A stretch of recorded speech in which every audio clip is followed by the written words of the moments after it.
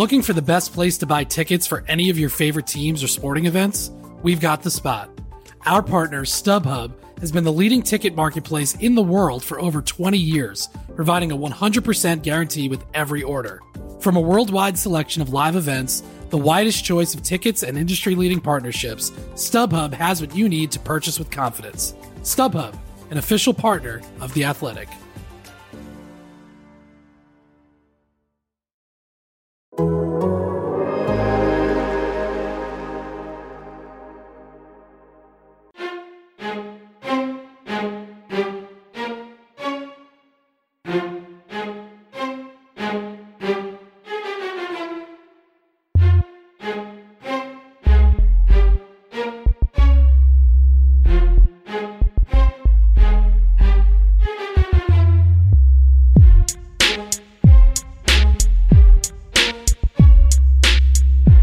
Hey everybody, and welcome back to another episode of Wings for Breakfast, our twice weekly Red Wings podcast here on The Athletic, presented by BetMGM.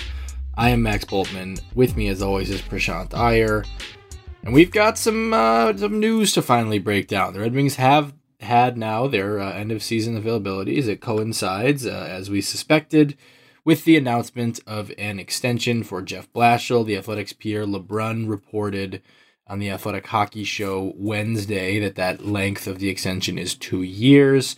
Red Wings did not want to announce that. Yzerman says it's a personal policy not to, which I can actually frankly understand.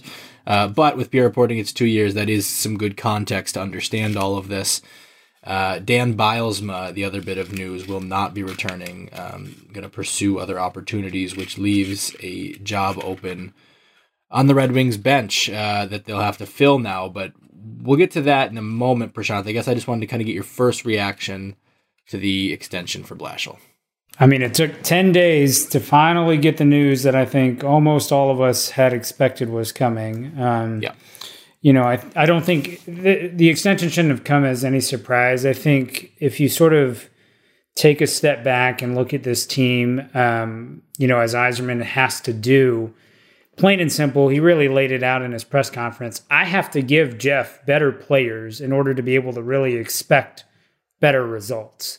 And if you sort of look at Blashill over the course of the seasons that he's been here, the Red Wings simply haven't really ever given him at any point in time a lot of talent to work with, to really have the expectations that, you know, things should have gone better than really the way that they are. And so I think as you sort of step back and you view kind of the news through that lens, then you sort of come to the decision of, okay, well, do you want to be the team that continually turns over their coaching staff when really the problem is there's not enough talent here?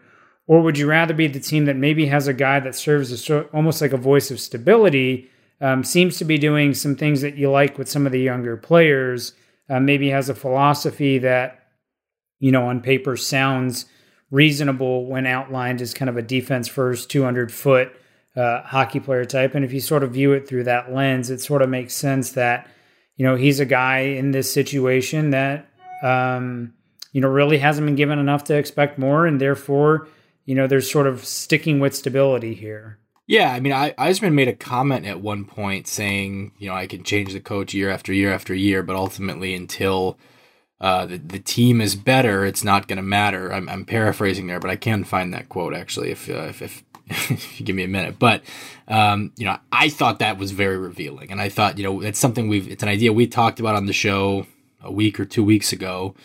Of, you know, especially as we actually got into, I think, as we talked about the Sabres, of like you can change the coach every year if you want to, and if the next guy comes in and the expectation is, okay, the standard here is this.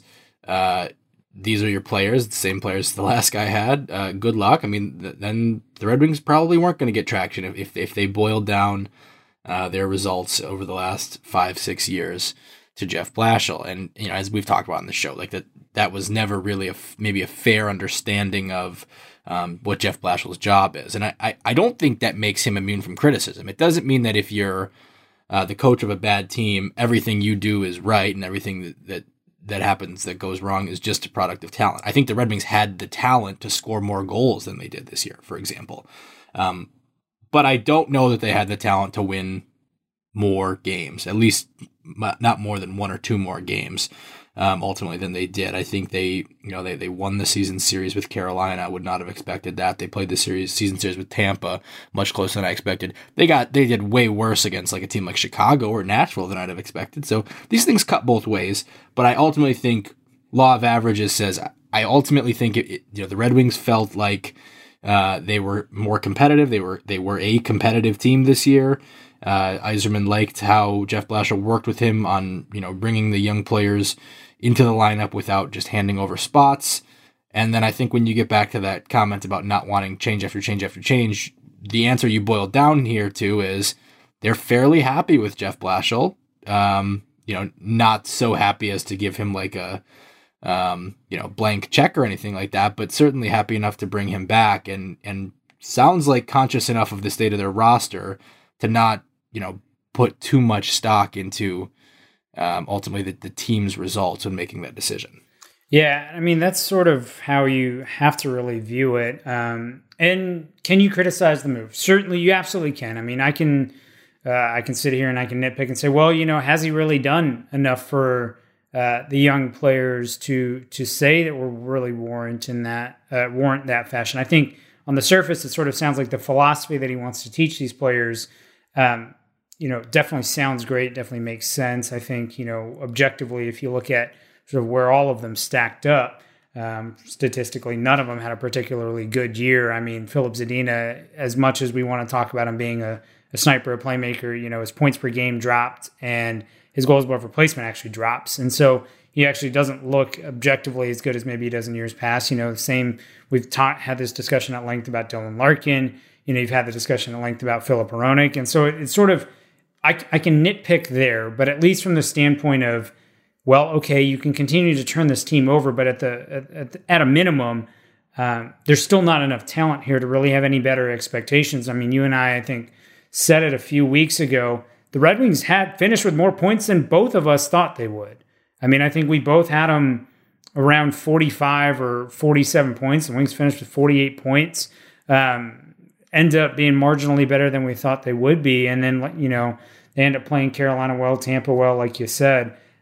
So, I think there's room to criticize. I think there's room to nitpick. But I think at the end of the day, sticking with stability, it certainly doesn't feel like the wrong move when you sort of view a team like Buffalo that's really turned over coaching a lot recently and still can't seem to get it right with the amount of talent there. I actually think it's going to be kind of an interesting case scenario here when you have the Red Wings and the way they've done it versus some rebuilding teams that have made a couple changes already. I mean, the New York Rangers will have kind of the third coach of their rebuild next year. They're a team that I think has a very bright future, certainly with the talent that they've had, the lottery luck that they've had, the free agency success that they've had. I certainly expect that they will be more successful sooner than the Red Wings. But when you look at them, you look at the Devils that are on their second coach. You look at or third coach, second coach. Who are the Devils? They got Nasreddine, right? Is that where is he still the guy there? I believe so. I don't think they've fired him. Although with the coaching revolving door, it's so hard to keep up. I mean, now we're talking about Blashill being the third longest tenured head coach right now behind Cooper and who's the other one that's ahead of him? Paul Maurice. Yeah, that's right. Nasredine's assistant head coach. But he was the interim. He was the interim. So they had Hines, Nasreddine, and now Ruff. Yeah. I don't know if we have to count Nasreddine as a head coach as an interim, but you get my point. Like there's teams out there that are taking a very different approach in terms of how many new voices than the Red Wings. And I'm not saying that the coach decision is going to be ultimately what makes any of those teams successful or not successful. Ultimately, I think, as we talked about on the show, NHL coaches probably have less of an impact on the overall, the inner workings of an individual game in hockey than they would in, other sports. But I do think it's an interesting organizational sociology experiment, I guess, to see how these two different things go. Yeah, I mean, at the end of the day, I don't know that you can definitively come down and say one way or another what should have happened. And again, you watch all these other teams that have turned over so many different coaches, And then the critique ends up being exactly that. Like, okay, there's no stability in the locker room. The organization needs stability. On the flip side, you have a team like Detroit where, okay, well, they're going to stick with it because they like the philosophy. They like the ideology. And at the end of the day, they just need to put more talent there and maybe things can get better. So, we'll see.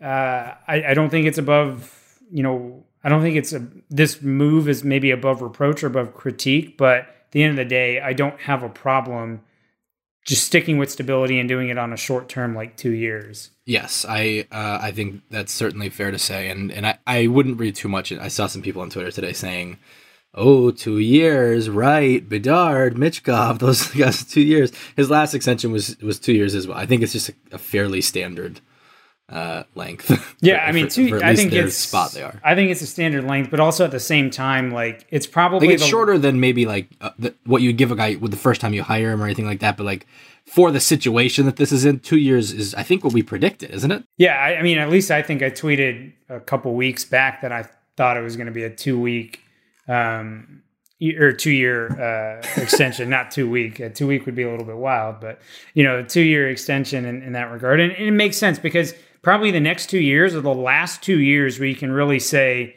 the Wings are restocking the cupboard, or at least it should be the last 2 years where you're really saying they're going to succeed. Right. If you're going to be successful, the next 2 years should be the last 2 years where you can maybe skirt by with, you maybe can hang on to your position without necessarily having a ton of victories. But, if you're talking about this team being successful in their rebuild, and you're talking about the right guys being able to come in and have a huge impact, if this team is not turning the corner in 2 years, that's where I think there's a lot more leverage to say, all right, we got to make a change here because, things are just not moving in the right direction.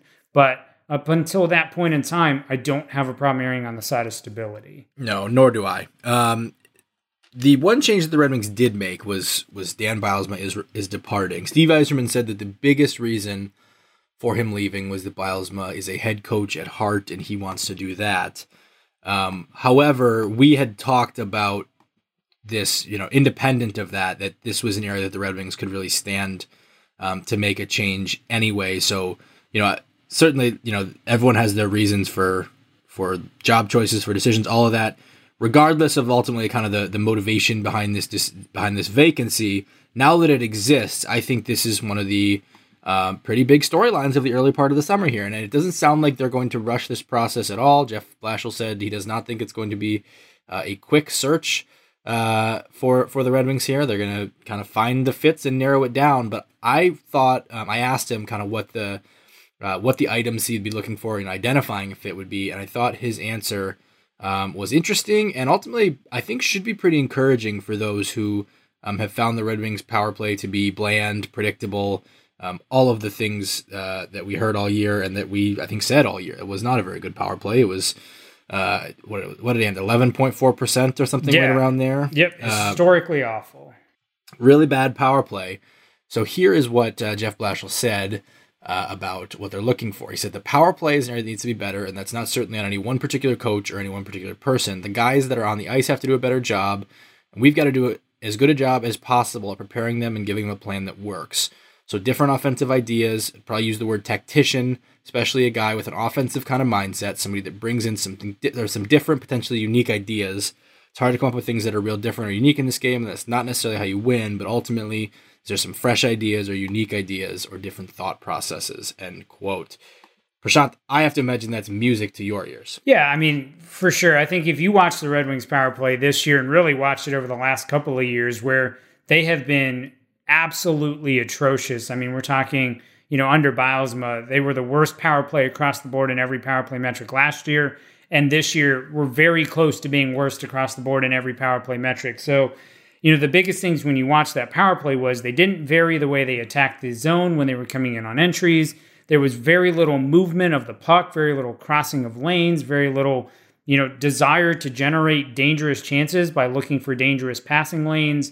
And there was very poor puck recovery. Basically, everything you're looking for in a power play just was not there the last 2 years. And so, to me, this was by far the most important change that had to be made this offseason from a coaching standpoint was, you had to come up with a different philosophy. And the way that Blashill sort of describes what he's looking for, I think is exciting for a couple of reasons. So obviously, number one, you want a better power play.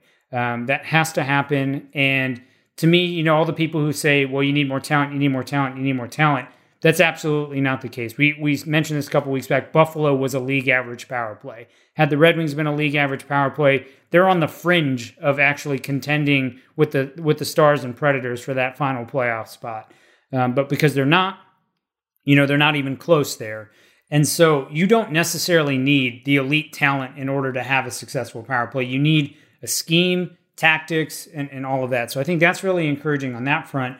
But the second thing is bringing in a guy like that is counter to the ideology of Jeff Blashill. And I think that's a really strong move, because one of the things you have to avoid is ever becoming an echo chamber. Whenever you have an echo chamber and you have a bunch of people who are all on the same page, always thinking the same way, I think progress gets stunted. I think there's a default to this is the way we've done it and that's the way we're going to do it. But if you bring in someone who thinks the game differently, has a different mindset, and you put them in charge of your forwards and you put them in charge of the power play, you potentially get a generation or a hybrid of some of those ideologies, and potentially you get a much nicer product to watch. So I think I'm excited for two reasons. Number one, to see what this person does, to the power play. But number two, how does this, Jeff seems to be a very open-minded person to a lot of new information. How does this change Blashill's approach to the game, to his philosophy, and does it do anything different that really allows the Wings to maybe take advantage of some of their more skilled players? Right. I mean, this hire is ultimately going to, yes, run the power play, but ultimately work with the forwards and be a voice in the room. And so ultimately, when the coaches are talking about various things, whether it be some scheme elements, how they want to forecheck, how they want to enter the zone, how they want to have their rush organized, yada yada. Assistant coaches in there for that. When they're talking about style of play, what they want to emphasize, assistant coaches in on that. So you talk about bringing in someone who's a tactician, and yes, I think that helps your power play. That's probably the facet of the game where kind of quote unquote tactics, face-offs and power plays would be two of the first things that come to mind that you can actually kind of run quote unquote plays for, because hockey's a very fluid game. Things change fast, right? But ultimately, if you have that offensive mindset, you have kind of an instinct for these things, I think the ripple effects of that onto your overall team can show up. And I do respect that that Blashill's kind of emphasizing that, even when, a lot of his overall, at least in the messaging to the media, tends to be about, start with the defense, don't give anything up, and then build out from there offensively. I respect to come out and say, I need a tactician, I need an offensive mind. And I do think that makes the Red Wings a stronger team, as you said, when it's not, as much as I think, you certainly want a unified voice from a coaching staff, you also want different inputs going into what the ultimate philosophy and messaging is. Not all through people who maybe are thinking of things the exact same way. That's how you get the best results, I think. Yeah, I mean, I completely agree. And that's not just limited to hockey. That's not limited to sport. Really, at the end of the day, you make the most progress when you have people who think differently and have people who approach things differently, and you get different creative, problem-solving skills out of that. And so, at the end of the day, if you have a lot of people that are open-minded, bringing different voices and are encouraged to kind of speak that, I think this becomes a much better product. So, even beyond just what this person would do for the power play, hearing Blashill describe what he's looking for, I think is a very encouraging sign to see, because it may have a huge influence on what we see on the ice. Looking for an assist with your credit card but can't get a hold of anyone? Luckily, with 24/7 US-based live customer service from Discover, everyone has the option to talk to a real person anytime, day or night. Yep, you heard that right. You can talk to a real human in customer service anytime. Sounds like a real game changer if you ask us. Make the right call and get the service you deserve with Discover. Limitations apply. See terms at discover.com/creditcard. Looking for an assist with your credit card but can't get a hold of anyone? Luckily, with 24/7 US-based live customer service from Discover, everyone has the option to talk to a real person anytime, day or night. Yep, You heard that right. You can talk to a real human in customer service at any time. Sounds like a real game changer if you ask us. Make the right call and get the service you deserve with Discover. Limitations apply. See terms at discover.com/creditcard. All right, you knew it was coming. Who fits this description? I mean, it is certainly, I find, one of the most challenging things in beat writing is like in this little window before you can kind of really, start identifying who these candidates are. On the coaching front, it's very hard to know whose like specialty is what, right? Like, you know who's in charge of the power play, and you know what power plays are good. But why is it the coach? Is it the tactics? Is it the players? It can be really hard to, just as it is hard to source blame, source credit in some ways. And so I do plan to dig in a little bit on this and try to start figuring out who are some of the hot names on the power play front, who are some of the tacticians that are available on the open market. But I suspect you have at least a name or two that immediately jumped to your mind when you first heard that quote from Blashill. Yeah, I mean, when I heard that quote, I'll go to the drum that I've literally been banging for 2 years. Somebody give Igor Larionov a job in the NHL. And what a better situation than Detroit, right?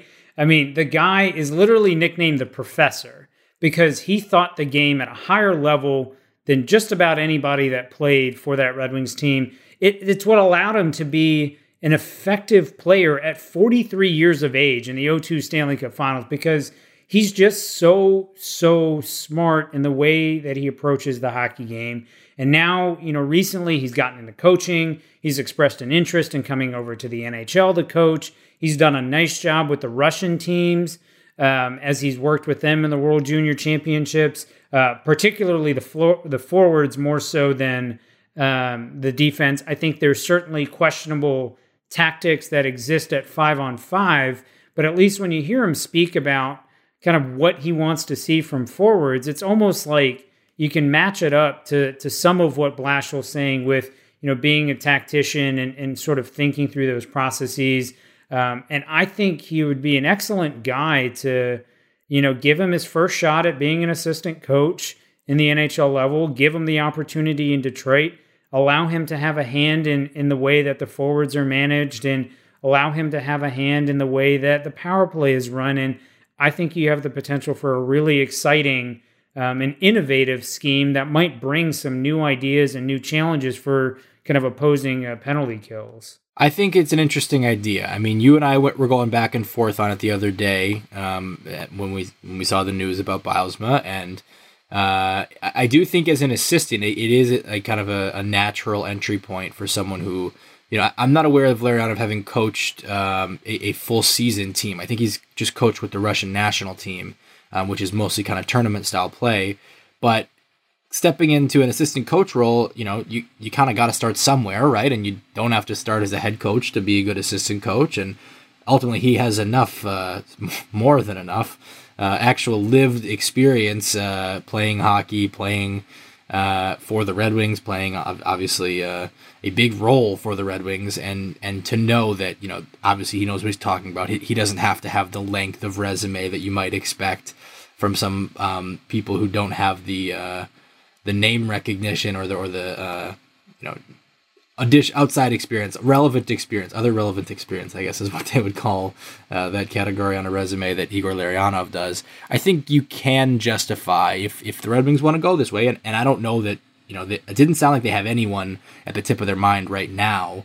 They're going to kind of survey their contacts, but, especially, I never know how much weight to put in, because you and I hear things a lot more in our mentions that can kind of become Twitter echo chambers.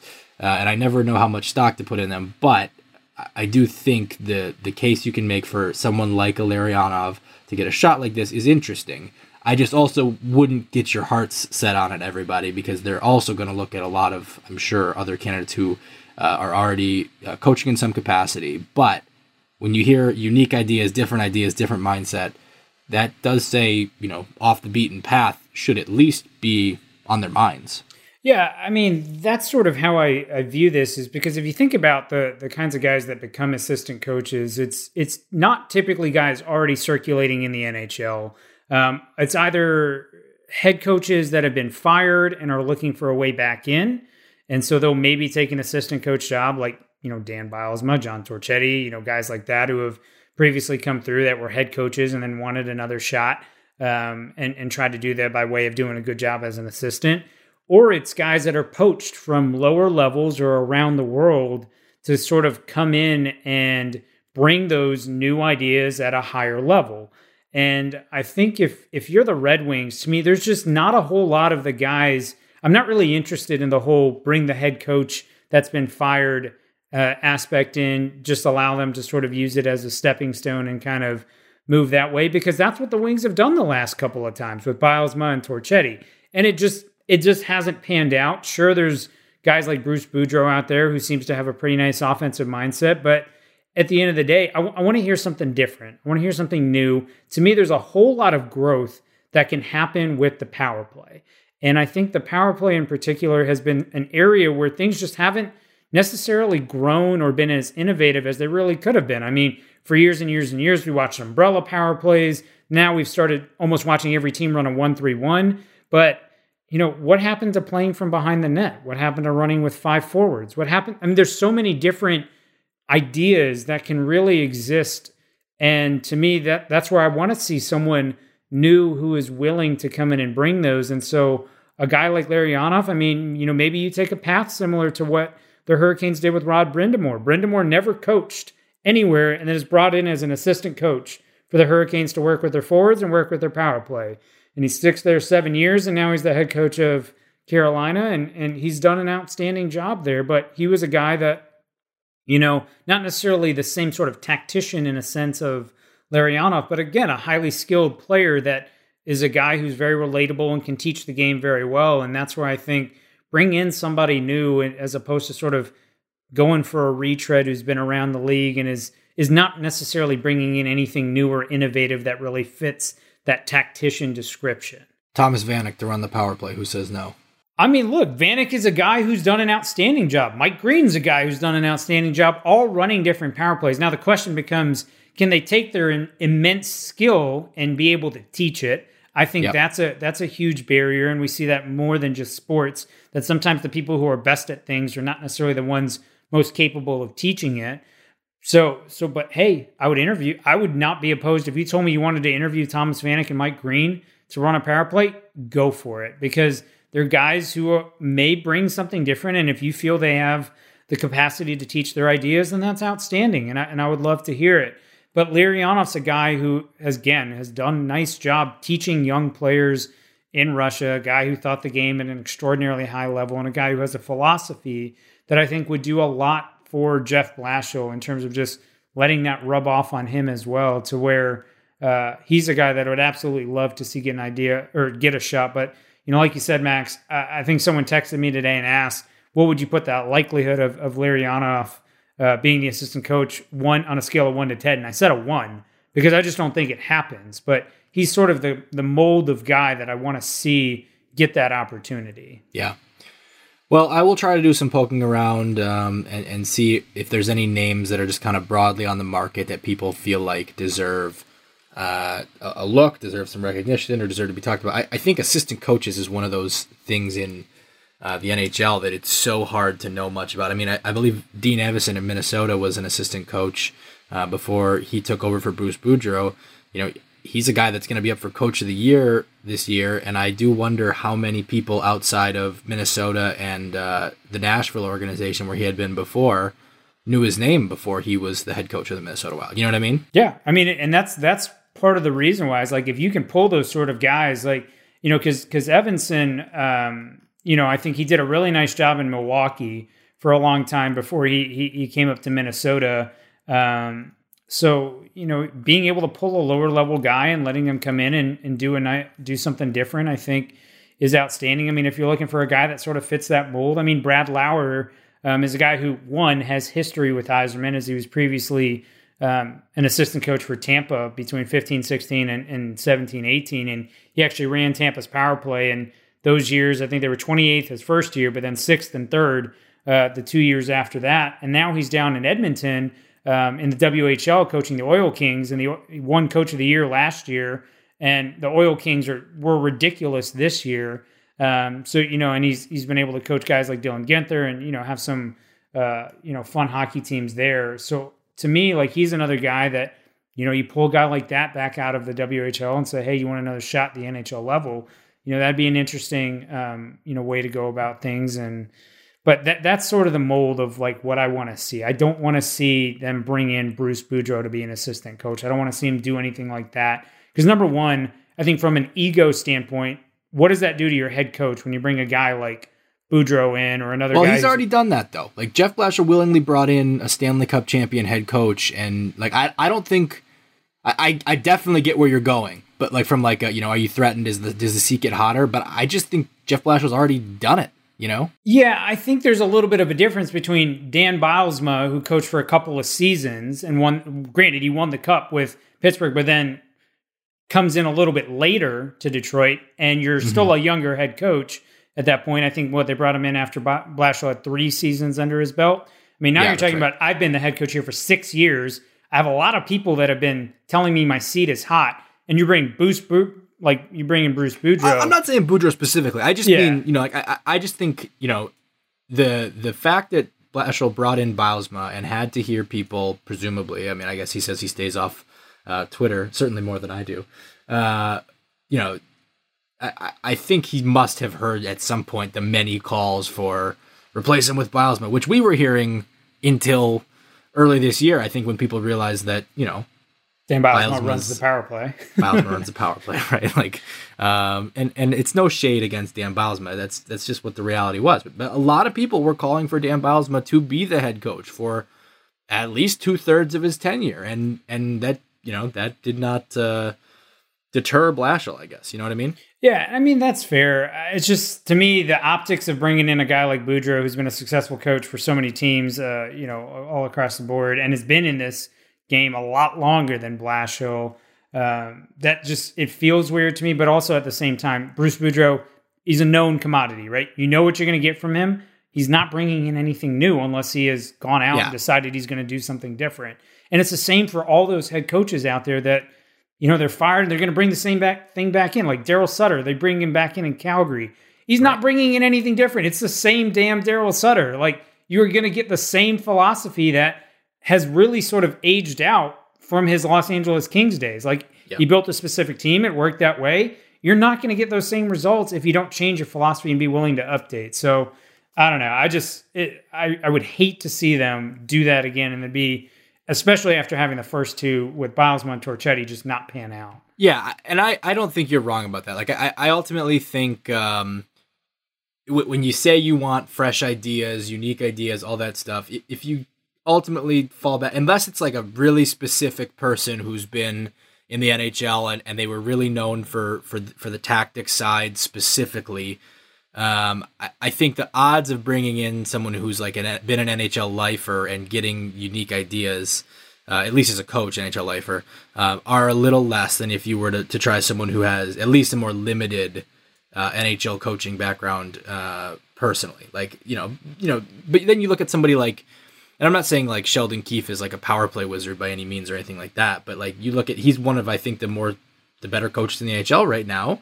And he's a guy who Sheldon Keefe played in the NHL, like it's not like you need someone who's like, didn't come up in the NHL or anything like that, hasn't been around it. But I just think if you have someone who's used to doing things a certain way, I think that inherently conflicts with the idea of unique, fresh ideas. Yeah, I mean, that's exactly it. Like, there's literally one person in the NHL who I would accept, like, coming back to Detroit to be the assistant coach, and is Jim Hiller. And outside of Jim Hiller, because Jim Hiller is literally the definition of a power play wizard, he's currently with the New York Islanders on their assistant coaching staff, so I don't know why he would come back to Detroit after being an assistant in 14-15, but really, he's the only guy that fits the definition of a wizard to me on the power play. I mean, I think in each of his assistant coaching seasons where he's run the power play, I think it's been 7 years, he has had one team not finish in the top 10 in expected goals per 60 on the power play. And that was the Islanders last year. and they were 8th this year. Like that guy, he had Toronto at first for 4 consecutive seasons, all 4 years. He was there in power play expected goals for per 60. Like that guy knows the power play. If you want to bring him in, great. Other than that, bring in somebody new with some different ideas. I think that's fair. It sounds like as they start their search, that's what they're looking for. It always takes 2 to tango, and this is not a situation like a head coaching job where you can say there's only, 32 of them now in the world, and if you want one, you got to take the one that is offered to you, unless you're offered to multiple. I mean, assistant coaching jobs, that's a little bit different ball game. There's different routes you can take. There's obviously like 3 times more of the NHL assistant coaching jobs, but is an NHL assistant coaching job better than a head coaching job in college and junior in the American League, yada yada? Those are real debates you can have, right? Like Jeff Blashill went from NHL assistant to AHL head coach, and that was an upgrade before getting to NHL head coach, right? So I ultimately think it is you do have to be a little more careful that you can't probably pick your target and then there's a good chance they'll accept in the same way that there is with, I think, head coaching jobs. But I also think it gives you more room and that you can be more confident hiring someone with less of a resume. I wouldn't, for example, want to hire someone without any head coaching experience as an NHL head coach.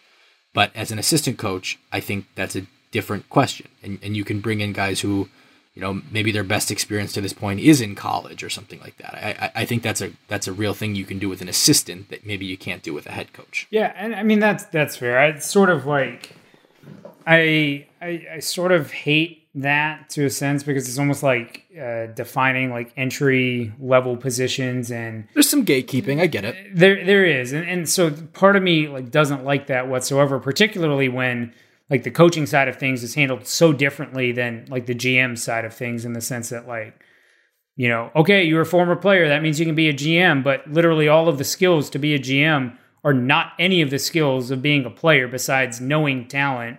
It's like all the economics and business sides of things and whatnot. And that's just like, okay, yeah, that's totally fine. But then, from a coaching standpoint, it's like, okay, well, you had to have been an assistant coach for X number of years somewhere before we're like willing to do this. And I think part of me is why the game sort of stagnates to an extent, because you're not willing to sort of push the envelope and challenge ideas and bring in people who just think differently and maybe can get different things out. But I get it. This is where we're at. And so at least do it with your assistant coaches. I think it's fair. I think it's certainly fair. Anything else stand out to you from Yzerman's press conference, or anything else you want to say on the coaching topic? I think that at the end of the day, you have to be impressed with his commitment to this plan that he's got. He's going to be very patient with it. And everything is, just listening to him, he's patient with his decision-making. He's level-headed with his decision-making. He's rational with his decision-making. And so it's really hard to nitpick what the direction of the Red Wings right now. I think to me, something we didn't hear, and obviously because it wasn't a focus for that coaching conference, but at some point, we're going to have to talk about how this team ramps up and how this team really changes, or are they sort of going to sit here and play lottery odds for the next couple of years? That's sort of to be determined, but at least at this point in time, you have to be very happy with kind of the rational and level-headed decision-making. Yep, I think that's fair. I did ask Yzerman a question about if he would be willing to part with picks or prospects in a trade, and I don't know that I got he answered it, but I don't know if it kind of changed any way that we look at things. What he pretty much said is he'd do it, but it has to be a player who's going to be around for 3, 4, 5 years, be in kind of their age group, which, he kind of laid out Dylan Larkin, Jacob Vrana, and Tyler Bertuzzi, their age group, or younger, obviously. So I think that kind of gives you a cutoff of 26, 25 or younger, of players that he would look into. And I don't know if that's any new information. I think that's what we'd have guessed he was doing anyway, right? Yeah, at least I would have guessed that. But just so you know, now you just committed Sam Reinhart to come into Detroit. So congratulations. Well, he's an RFA, right? Yeah. So you could sign him for longer. That. I don't know if I committed Sam Reinhart to it, but look. Would you say no to Sam Reinhart? No, I would not say no to Sam Reinhart. I think he's a great hockey player. Yeah, I wonder about like some of the, like the guys in Arizona, like, Connor Garland had a really nice year this year. He's an RFA. Does Arizona want to pay him? He's 25. I don't know. I have no idea about anything that's going on in Arizona after, just clearly literally the tumultuous season they had from the ownership, like the Katie Strang article and all that. Now they've forfeited their picks. They had a terrible draft last year. Like, this is a complete disaster. So I have no idea what's happening and how they're what their plan is to progress forward. They have certainly some nice pieces, with Garland and Keller. Schmaltz. And Schmaltz. Chychrun obviously had a huge season this year. But I don't know what their trajectory is. Like, are they going all in now? Are they going to tread water? Are they going to backpedal? Like, who's to know? Well, that's what's so interesting to me is, like, would it shock you if Arizona traded for Jack Eichel? No, it wouldn't. Like, I wouldn't be shocked whatsoever if they decided that was the route that they were going to go.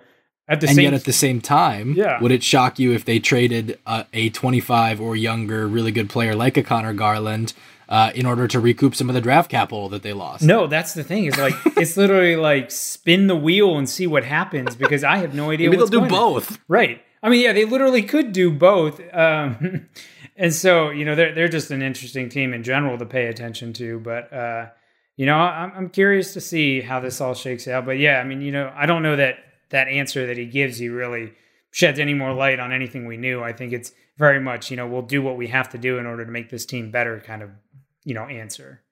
It wasn't a bad answer by any means. Like, no. He was honest. Yeah. I didn't feel like he was evasive. It was just like at the end of the day, he can't really get into too broad of hypotheticals here. And so I asked, you don't want him to speculate on trades?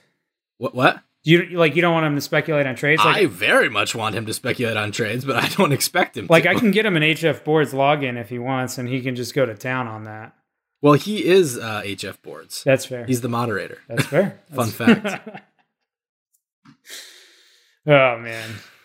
Yeah, no. So, but I did think, it's relevant to say that he's willing to do some of that stuff. And, I'm sure people will read the answer and wonder, Reinhart, Eichel, something there? I wouldn't read it that way, but I certainly wouldn't rule it out. And I think that's kind of by design for him. Yeah, I mean, literally, like, this is the definition of when the Penguins fans around the league, or really people around the league, used to always go Malkin. Like, it's anytime a player was being held out for, some reason. Is Malkin being traded? It's the same concept now, except now we're just going to talk about every player under 25. Eichel? Eichel. Like, we're just going to do it. So you've created a new monster. Oh, that's hilarious. The betting odds were like 9-1, weren't they? For way higher than I'd have expected. To go to Detroit? Yeah. I think it was 9-1 or 10-1. I can't remember for sure. But, more higher implied odds than I would have necessarily thought. I don't know how much of it is because he does fit the age group, and the Red Wings are one of like 6 teams that can both accommodate his cap and have the assets that it would take to get him. I mean, I'm sure there's, on some level, it's like, the odds of a given billionaire buying a hockey team are always not that crazy because they're one of like however many guys in the world who literally could do it, Yeah. Yeah. As you've probably heard by now, we've teamed up with BetMGM this season. We'll be using BetMGM lines to make all of our picks, and we'll have special offers for our listeners each week. If you haven't signed up for BetMGM yet, use bonus code The Athletic, and you'll get a 1-year subscription to The Athletic, plus up to a $1,500 first bet offer on your first wager with BetMGM. Here's how it works. Download the BetMGM app and sign up using bonus code The Athletic. Make your first deposit of at least $10. Place your first bet on any game and claim your voucher for a 1-year subscription to The Athletic. See BetMGM.com for terms. U.S. promotional offers not available in D.C., Mississippi, New York, Nevada, Ontario, or Puerto Rico. Gambling problem? Call 1-800-GAMBLER. Available in the U.S. Call 877-8-HOPE-NY or text HOPE-NY 467-369 in New York. Call 1-800-NEXT-STEP in Arizona. 1-800-327-5050 in Massachusetts. 1-800-BETS-OFF in Iowa. 1-800-270-7117 for confidential help in Michigan. 1-800-981-0023 in Puerto Rico. First bet offer for new customers only in partnership with Kansas Crossing Casino and Hotel. Don't forget, if you haven't signed up for BetMGM yet, use bonus code The Athletic, and you'll get a 1-year subscription to The Athletic, plus up to a $1,500 first bet offer on your first wager. And now, 2 pigeons bemoaning the fact you can stream DirecTV satellite-free. You see this? A family watching baseball on DirecTV with no satellite dish in sight. Let's heckle them. You call that changing the channel? Choke up on the remote, buddy. I hope getting all these games on DirecTV makes up for your mother not pre-chewing your sunflower seeds. DirecTV has the most MLB games. Visit DirecTV.com. Claim based on total games offered on national and regional sports networks with choice package or higher. Availability of RSNs varies by zip code and package. High-speed internet service required. Terms and restrictions apply. Anything else stand out to you? I mean, I thought there was a comment at one point that caught my attention where Yzerman said, I think the quote was something like, he was asked about Giovanni Smith, Michael Rasmussen, Dennis Cholowski, and Gustav Lindstrom, and he was talking about, whether they would, be on the roster, kind of saying he hopes that they're on the roster next year. And the quote was something like, they would need waivers, and they'd have to be pretty bad at this point to waive them or something like to be put on waivers. I thought that stood out. I thought that tells you, you can kind of expect those 4 on the roster next season. I also found it interesting as it pertains to the expansion draft, because if you don't want to put those guys on waivers, how much overlap is there, you think, there between not wanting to expose them to Seattle? Yeah, I mean, I think that's very interesting. I don't know that I would read that much into it to say that, like, okay, now Troy Stecher is going to be exposed because they're going to, or Vladislav Nemestikov is going to be exposed because they want to protect those guys in that regard. I also wouldn't read into it in terms of him thinking, okay, I'm going to make a deal with Seattle such that they take X player. Oh, I don't think he'll do that. But, I think I have a hard time reading into that quote just because. Did it not make you more open to the possibility that Cholowski and Lindstrom get protected over Stecher than you were a day ago? I mean, I can tell you exactly that I would absolutely protect Troy Stecher. But I would too, but I'm just saying. I don't know that it really changes me, because if you think about it, at least with the way the Red Wings played Stecher, I mean, he was a guy who sometimes was a healthy scratch for this team. To me, I think there's maybe a difference in perception between what some of the analytics models sort of suggest was Stetcher's kind of impact on the ice, and maybe the way he's necessarily perceived in the organization, and was he just a stopgap for a season that allowed the Wings to protect, Lindstrom and Cholowski, and they're more than okay losing him. I mean, he is from that, Vancouver, BC area, right? I think he'd get taken if he's exposed. I think he absolutely gets taken, right? I mean, you want to bring a guy back near his hometown. I'm sure he would be excited to go back near his hometown. Analytics models love him. And the model, that's an analytics heavy org. So, I think he absolutely gets taken there. And so I think the Red Wings would basically be assured of, being able to protect the guys they want, knowing that Stetcher's the guy that they're okay losing. If that's the case at the end of the day, then, that's what they're going to decide. To me, I think that'd be a mistake, given that I don't. But do you think it's more plausible of it happening now than you did before he said that? I can't. I take nothing Steve Yzerman says at anything more than the exact words that came out of his mouth. To me, he's a guy that will say not enough to he says just enough to get you to think about the possibilities without at any point committing himself to any of those possibilities. And so I have a really hard time saying anything more than he likes those players. All right. Well, I still would protect Stecher. Like, my logic is they should protect Cholowski as the highest upside of the 3, along with, after Hronek. And they should protect Stecher because I think Lindstrom's best case is still roughly a player equivalent to Stecher. And Stecher already is that player, and he's only 27. Now, the flip side might be he only has a 1-year deal, but it's not like you can't re-sign him. If you protect him, you can probably re-sign him. Yeah, I mean, I would re-sign him, particularly if he gives you another solid season. So, it's tough. Plus, having another right shot defenseman, can't have enough of those on Detroit, right? Right. I would protect Stecher. I'm just saying, I hear what you're saying about only taking it literally, but it certainly changed the way what I thought of as a slam dunk, Hronek, Stecher, and then battle between Cholowski and Lindstrom into slam dunk Hronek, and I don't know which 2 of the other 3 get protected. I'm just more open to that possibility than I was, because I do think it says something. If you don't want to put them on waivers, I know they're different scenarios, but like that kind of means you're worried about losing them, and you're going to lose somebody in the expansion draft, and that's ultimately the difference between waivers. You don't have to the thresholds for the cutoffs are just like, they're orders of magnitude different. It's like 23 versus 10 or something like that. But I'm just saying it made me more open to that as a possibility than I would have been 30 hours ago. At this point, nothing would surprise me. Nothing. So I will at least say that. That's fair. If you don't like reading more into Yzerman's comments than what was literally there, you're probably not going to like this next one either. But I could not help hear that quote.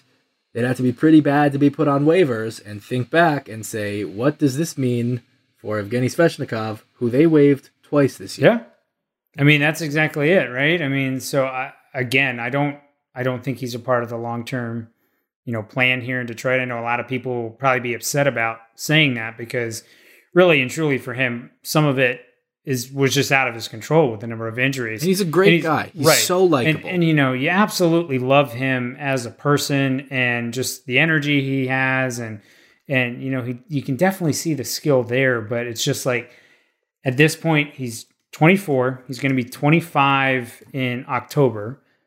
And he hasn't been able to stick in the lineup. And you're now talking about your core of guys all being guys with multiple seasons in the NHL by the time they're his age. And how does he knock really any of those guys out of a top 6 spot? And now he's being chased down by the next crop of guys coming in, with Lucas Raymond and Jonathan Berggren. We're pretty much by the end of next season going to be talking about those guys potentially playing ahead of him in the NHL lineup. And so it becomes really hard to sort of spot out for him. For that reason alone, I would honestly almost think it's mutually beneficial for Svechnikov to be able to pursue an opportunity elsewhere, because I don't see it shaping up the way things have gone here in Detroit. I want all the best for Evgeny. I just think the writing is on the wall. I think so too. I think the writing is absolutely on the wall. And honestly, that may be a great opportunity for him to be able to go prove it in another organization, whether it's Seattle that has no prospects, and therefore he's not being chased and could potentially get in. I mean, you look at what happened with Thomas Nosek in Vegas. He was a guy that just wasn't really sticking in the NHL lineup for the Red Wings. I think he was 23 when he got picked by Vegas, so a little bit younger there. But now he's a solid fourth-line player and sometimes plays higher than that for Vegas. Actually, you know what? He was 24 when he got picked by Vegas. And so maybe it's a scenario like that where he finds a way to get into another team's organization that doesn't have the same sort of prospects knocking down the door. And who knows? Maybe he's able to carve out a nice NHL career for himself. Yeah, absolutely. Anything else stand out from Yzerman? I don't know. It's very hard to read into anything. He said a lot of words. He answered a lot of questions. But at the end of the day, I don't know that I really know anything more about what he's thinking. He did once say, I'm going to misquote this, but it was like the best quote I've ever heard him say. It was like, I wouldn't read anything into anything I say. Yeah, I mean, it's right. It's literally right there. But we can't not. Like, come on, that's our job. It is our job to wildly speculate within reason. No, not wildly, but try to find the little the one next level beyond what he's saying. I don't know. I will say, though, my favorite quote from him was not that. It was the one where he says, and I think I'm going to misquote this again, but he goes, there's a lot of players out there that I would really like, and I'm having a tough time convincing GMs to give them to me. Yeah. It's like, okay, I love it. I love it. There's a lot of players you want to add to this team. You just can't convince the GMs to give them to you. So, I actually did enjoy that he seemed to have a little bit more fun and was a little bit more at ease. He's fun. He's been really funny the last few. Ultimately. Yeah, and honestly, I think he has a blank check here in Detroit for everything he's done, for everything he continues to do. And honestly, I just want to see the next steps. I want to see some of this start to unfold. Because as patient as we're all going to be in terms of watching this rebuild, at some point there does have to be that flipping of the switch. And I think we've talked at length with all these rebuilding teams how, one of the issues was they jumped in too quickly and they started to turn the knob too quickly. They started to dial things up. Buffalo goes out, they trade for Eric Stahl. They get Jeff Skinner. They do lots of crazy things, and that completely derails them. Edmonton goes out to get Milan Lucic. They decide that they don't need Taylor Hall, and they instead need Adam Larson. I mean, the teams go out and do crazy things, and it submarines them. But at the same time, there is also the problem of not pursuing more aggressive options and continuing to sit with just waiting on draft lottery odds. Because sometimes those lottery odds, as the league adds more teams, as the league continues to crack down on tanking and wants to make the lottery odds even worse, it's much harder to rely on that than it was 6 years ago when you had a 25% chance of picking first. And so that's why I know a lot of people didn't like him, but I offered opportunities that you have to do something that fundamentally changes your scheme, and you can't just sit and wait on your own draft pick. You got to go out, you got to get multiple firsts that are going to be in the lottery. You got to go out, or you got to go out and you got to pursue other options to get players, whether it's an offer sheet, something crazy like that. So I'm very curious to see how this goes, because I know he's preached patience, but at some point there is an issue with being too patient and just waiting on those draft odds. I'm going to go ahead and guess that posed a question on this topic. Steve Eisman would say something to the effect of, there's a lot of 2022 and 23 unprotected first-round draft picks that I'd like. I just can't get any other GMs to give them to me. That's exactly it, right? Who's to say that he hasn't tried, right? That's the other thing. We're not privy to that information. I pictured him just like calling up, Kyle Dubas. Hey, Kyle, can I get Matthews? Oh, okay. All right. And then it's literally him putting the phone down. Let me know if that changes. It's him putting the phone down at that point. He then picks up his contact list, and then it's like, all right, let's spin the wheel. Hey, Ken, can I get Connor McDavid? What about Leon Draisaitl? Okay, nope. All right, let's go to the next one. Hey, right. Boston. Joe Sakic. Let's go to Joe Sakic. Hey, can I have Nathan McKinnon? No. What about Cale Makar? So, it's a fun idea to think through. But, at the end of the day, with all that being said, I love the patience. I love everything he's done so far. But there will be a point in time where I think relying on draft odds is not going to be enough. And that's sort of the move that I think needs to happen in the next 1 to 2 years if you're going to dig out of this rebuild and start moving things forward correctly, not jumping too early, but doing it correctly. I agree with you. And I think, as he identifies guys like Larkin, Bertuzzi, Vrana as the age group that they, that as kind of the upper threshold of that age group, I think you have to be mindful that you do want to get at least 2 or 3 years of those guys in their prime a crack at it, which indicates you got to be ready to be at least vying for the playoffs within 2 to 3 years. Yep. And vying for the playoffs sooner in the playoffs. Yeah. You need to be knocking on the door in Blashill's second year of this contract, in my opinion. Yeah. I agree with you. I think so too. And I'm sure there are some Matvei Michkov and Connor Bedard enthusiasts out there who don't want to hear it. But I think the best case scenario for this franchise is to take another step forward next year and to be at least in the kind of position that like the New York Rangers were in this year in 2022-23. Yeah, exactly. And again, just because you're taking that step forward doesn't necessarily mean that you are now not eligible for those. That's the whole importance of getting those extra lottery picks, because conceivably, if you think about some of the other rebuilds that have happened, across other leagues, like you look at some of these deals, like the Boston Celtics were able to turn a monster deal by dealing Paul Pierce and Kevin Garnett over to the Brooklyn Nets into multiple first-round picks, such that they actually started getting good and were still picking in the lottery. And so, you get creative, get imaginative, like pick on those teams that think they're better than they actually are. Pick on Columbus, pick on Nashville. Nashville was a bad team. I think Columbus knows now. Columbus knows now. But Nashville was a bad team, very bad team the first half of this year. Yeah. And they got really hot late and pushed their way into the playoffs. That's a team that, number one, fundamentally, Philip Forsberg, I love him, great. Victor Arvidsson's great. That's an aging team that doesn't really have a lot of roster moves, that also doesn't have a lot of great prospects. And that's a team you can pick on as, hey, that bottom is about to fall out. Philly was another team that I threw out this year. I think people laughed at me initially until they watched Philly crater. Philly, I still think, is going to come back next year and say, we're better than this. We have Claude Giroux, we have Jacob Voracek, we have Travis Konechny. We can be a better hockey team. But Philly's another team without great prospects and can have the bottom fall out. And so pick on those teams, and there's a chance you can get better on the ice while still getting better in the draft. And that's sort of the moves that need to happen, I think, for the Red Wings to kind of take that next step. Yeah, you're looking for next year's Columbus or last year's San Jose, right? Like you're looking for the team that is Ottawa before only then. months away. Yep. So that's that? Ottawa before then, right? That's how it all got kicked off. Or Ottawa before then. Yeah. So yeah, that's who you need to pick on. And if you can do that, then you become Colorado drafting Bowen Byram with 4th overall pick. Already a playoff team. Exactly. That's how you do it. Obviously, yes, they were able to pick up Landeskog and McKinnon, and that's a huge part of things. And they hit on Mikko Rantanen as well as a top 10 pick. But being able to still then get Bowen Byram in a pick like that really makes them into a juggernaut team. Is sort of what I'm getting at. Would you take like a 2024 first round pick from a Boston and Islanders, whatever, a team like that?